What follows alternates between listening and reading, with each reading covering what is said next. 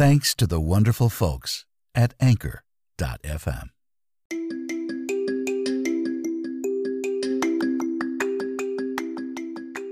Coming to you almost live from our studios in New York, this is Tom Reads Your Story. Join voice actor Tom Zania as he reads from social media his own spoken word projects and plays music for you Spotify premium listeners. And now, here's your host, voice actor and podcaster, Tom Zania.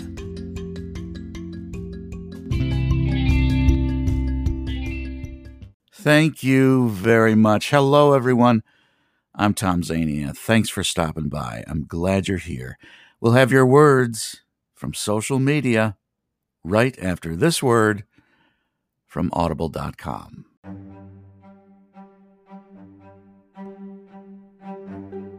Jeff Corey made a name for himself in the 1940s as a character actor in films like Joan of Arc and The Killers.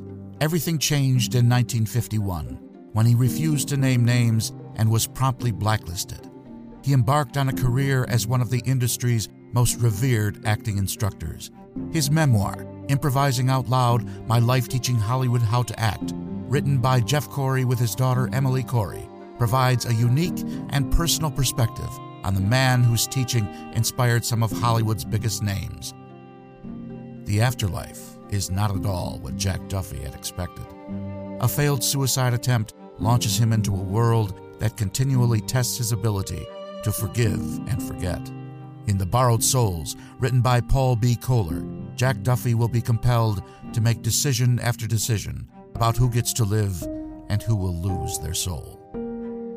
In war-torn Okinawa, there is the story told by a young kamikaze pilot only moments before flying his fighter plane into the side of an American battleship. I Know Why the Waters of the Sea Taste of Salt is written by the poetic master of modern-day horror, Steve Vernon. All three of these great audiobooks are narrated by Tom Zania.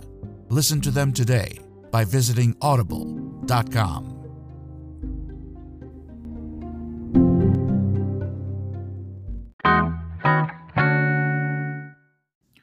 And we are back. What a mess. Folks, I have an apology to make to you. Last week was our 60th episode, 60th podcast episode here at Tom Reads Your Story. And what happened was this. I submitted the show to Spotify, which is what you have to do when you borrow Spotify's songs, which is what I did. I had 5 songs, good ones, in my opinion, and I think in your opinion, and they have to be submitted to Spotify. And, of course, I got the message back after 24 hours that everything's fine and it's available on Spotify. No, it wasn't. It was nowhere. And the thing that irked me so much is that when you use music from Spotify, the podcast can only be heard on Spotify. Never mind the fact that you can only listen to the songs if you have premium. Never mind that. So I had no way for anyone to listen to my 60th episode. And as of right now, last I checked, only one person has listened to that episode, and that was me.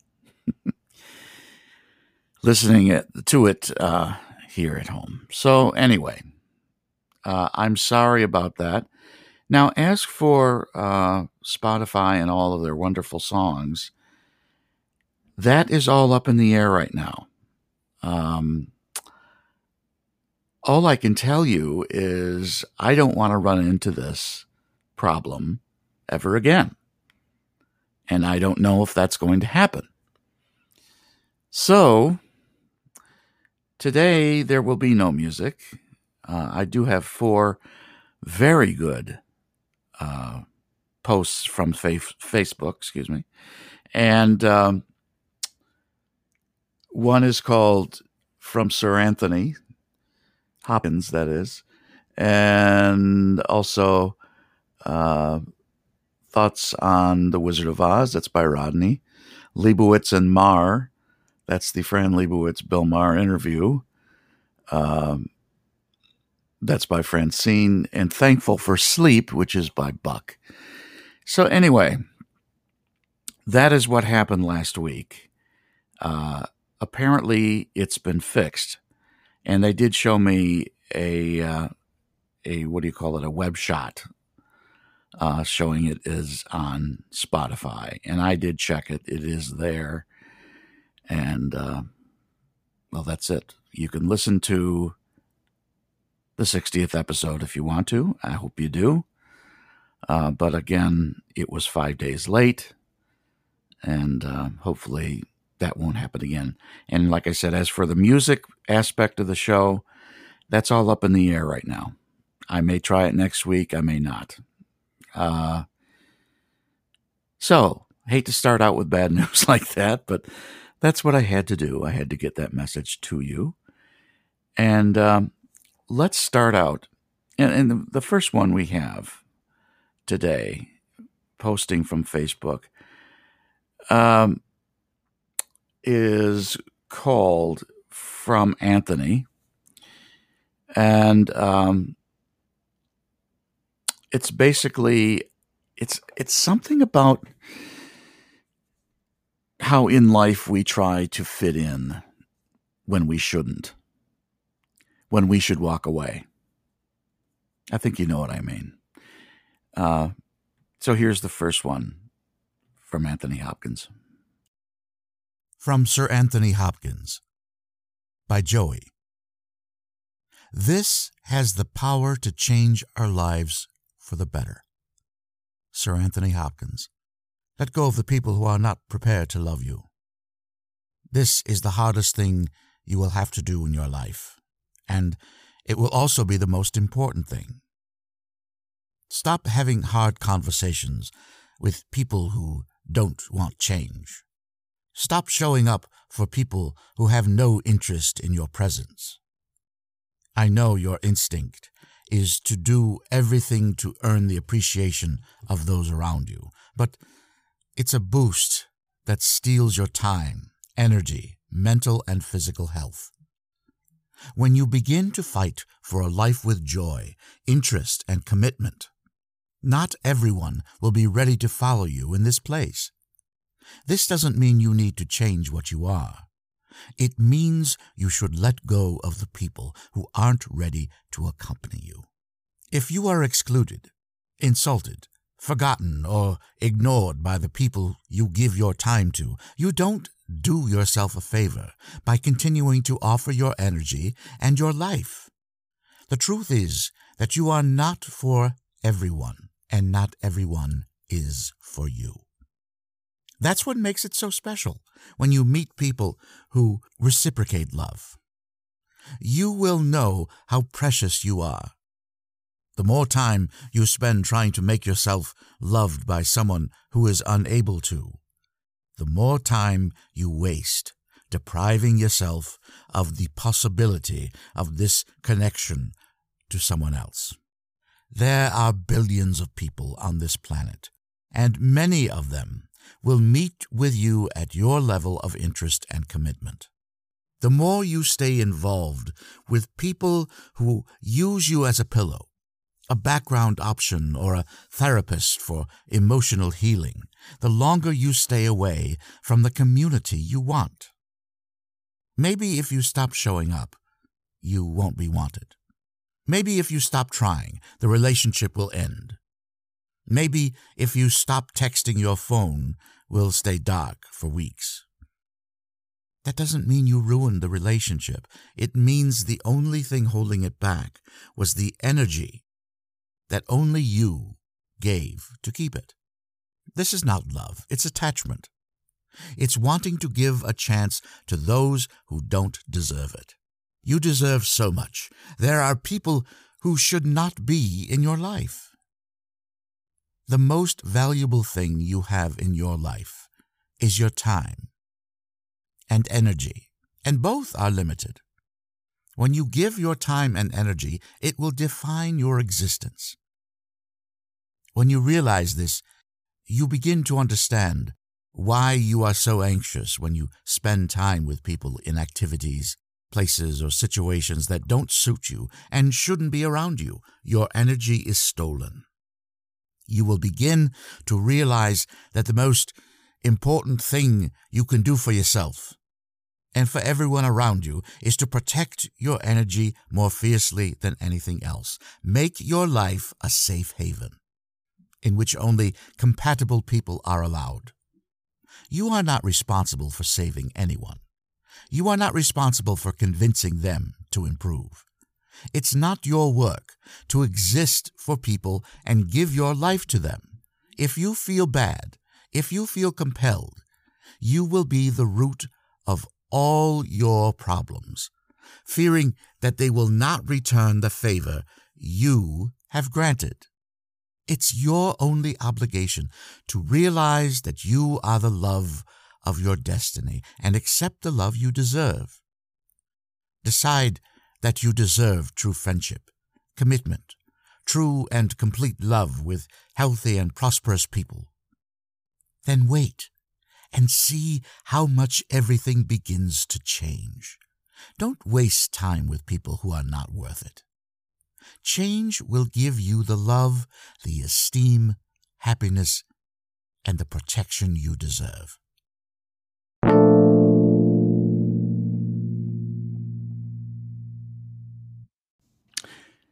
So, this next one is about one that I'm sure you can identify with. We've all seen The Wizard of Oz many times. I've lost count as to how many times I've seen that movie, but it's a wonderful movie. It's based on the Broadway show, The Wizard of Oz, or at least very loosely. And I think Buddy Ebsen was the one who was supposed to be in it. He was in the Broadway musical, and he had to drop out of the film. He was supposed to do the same part in the film, but the makeup got into his skin and almost killed him or something like that. And so anyway, this is by Rodney. It's about the meaning of the movie. Thoughts on The Wizard of Oz? Thoughts on The Wizard of Oz by Rodney. People are always asking me for my favorite film, and I haven't got one. But if I had a list of 5, 4 might change, but The Wizard of Oz will always be there. I have no idea how many times I've seen this film, but every time I always see something new. For instance, tonight I noticed for the first time that all the men in Oz have the same shiny black hair. Here's something else I was thinking about. I think most people think the message of that film is the last line, "There's no place like home." I probably thought that too, but tonight I was thinking, this whole film is about finding wholeness. Not so much finding it, but revealing that which is within you that makes you whole. The wizard doesn't give any of the 4 gifts that they didn't already have. As the song says, what he does is recognize and illuminate something they don't see in themselves. He doesn't really take Dorothy home. He can't do that. And the message isn't that Dorothy always had the power to go back. It's that she always had the power to leave. What's fascinating is that much of this story deals with Dorothy's subconscious. Well, Baum wrote this story in 1900, which predates Freud's work on the subconscious by 15 years. Think about this. Baum was born to a fairly well-off East Coast family and probably could have lived his life happily with his family's connections, which were substantial. but he never felt he belonged and chose to leave and pursue his dreams, a choice that gave him success, but also years of desperate failure. 8 years before writing Oz, Baum had moved to the Dakota Territory, a land that, like Kansas in the book, had recently been laid to waste by drought, rendering it hungry and gray. But it was a land full of people like himself, those who were dissatisfied with home and left.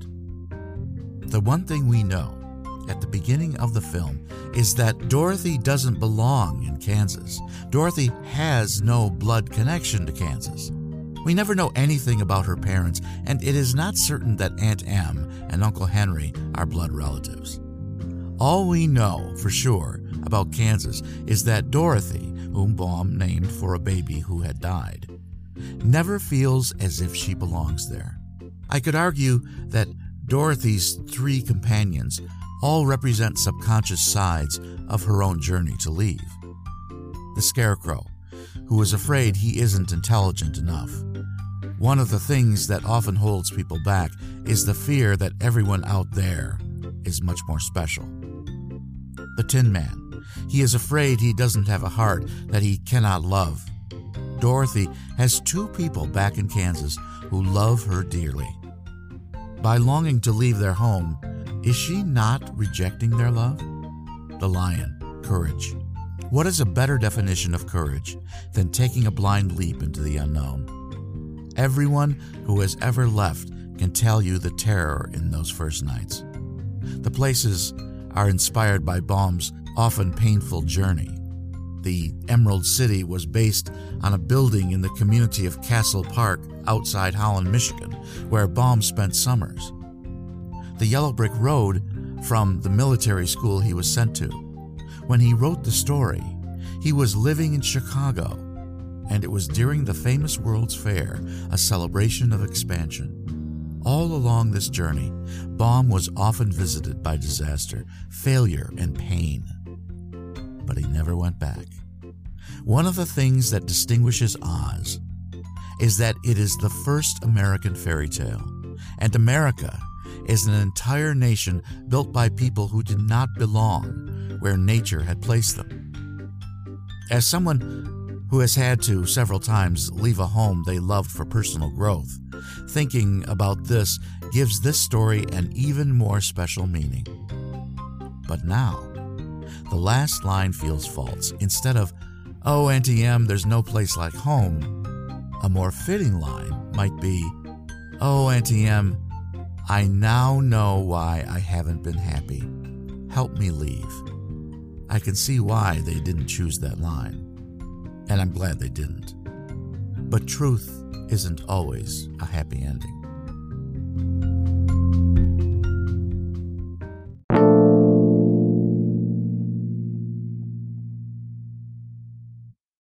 So this next one is about the interview between Fran Lebowitz and Bill Maher. Now, I'm a sometime fan of Bill Maher. Sometimes he really hits the nail on the head for me, and sometimes he doesn't. But he had Fran Lebowitz on,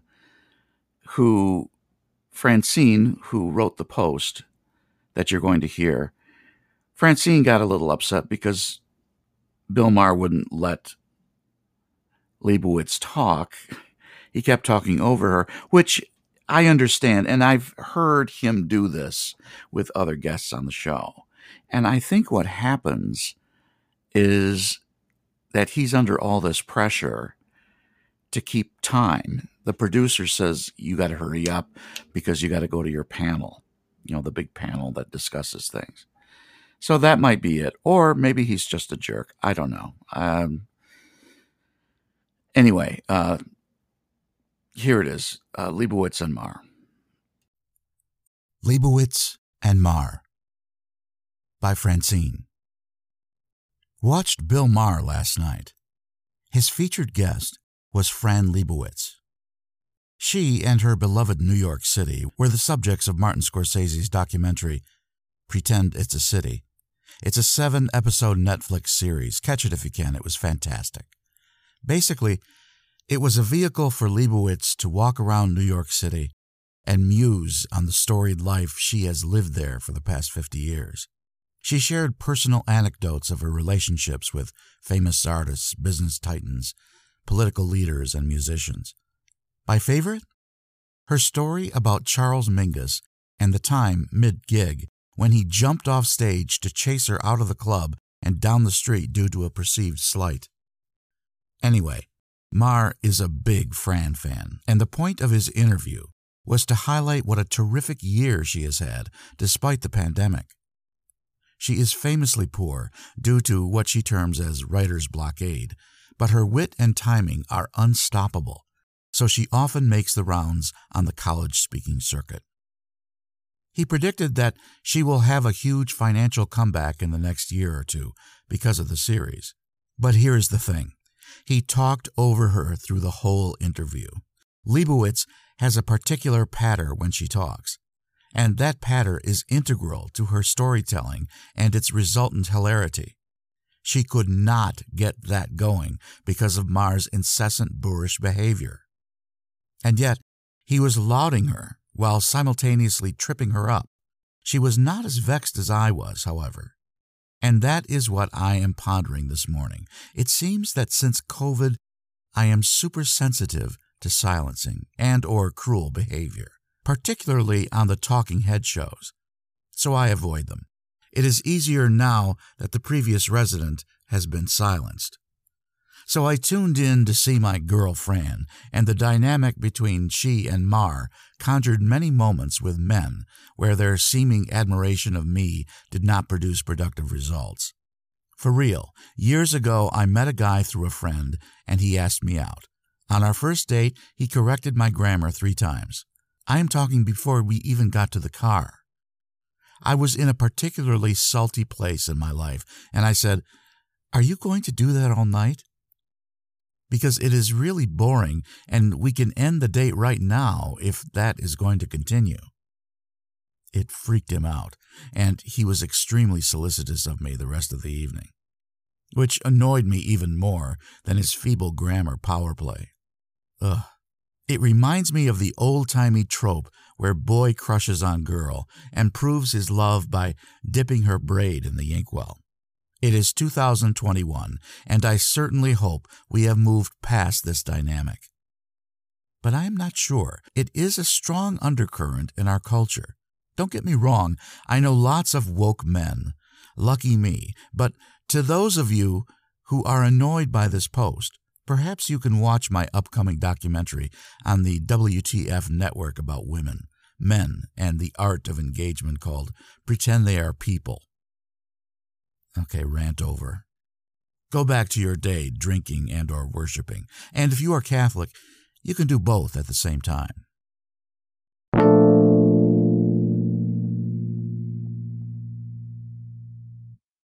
This is one from Buck, and it's called Thankful for Sleep. He's mostly talking about those persons that work nights. A lot of you, I think, especially nowadays, can identify with this. And of course, especially our medical personnel during this time. Thankful for Sleep by Buck.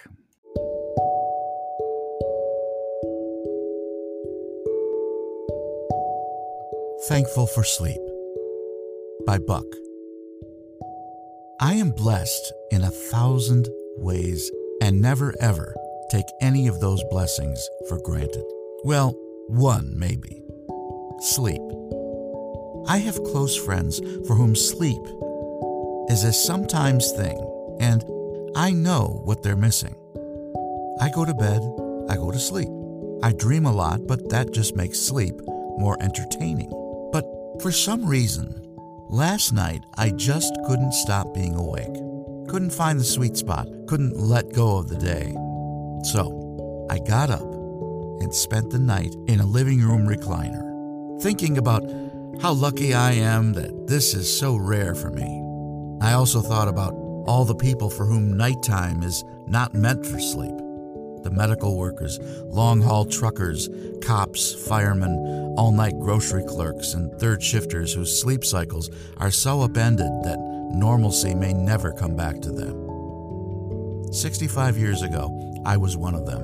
On the air from midnight to 5, my coast-to-coast show without a name, keeping them company as they did what they did for the rest of us. This sleepless night was a good reminder that our days are made better by those who toil through the night.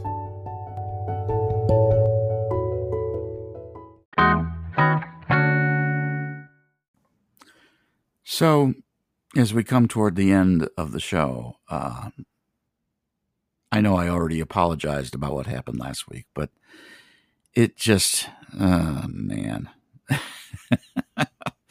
You know, when you put a lot of work into something, and you know, maybe you think I don't, but last week I did, and the show did not show up for 5 days. And now I don't know if anyone's going to listen to it now. So, whatever. That brings us to the end of yet another episode of Tom Reads Your Story. If you enjoyed your visit today, please tell your friends, because we're always looking for new ones. Be sure to email me at tomreadsyourstory@yahoo.com if you have questions or comments about the show. As always, thanks, Anchor.fm, for the opportunity. I greatly appreciate it. Till next time, stay safe, everyone. Bye now. For more information on Tom's availability for your e-learning, commercial, or audiobook project, visit his website at www.tomzvoices.weebly.com. We hope you visit us again soon for another episode of Tom Reads Your Story.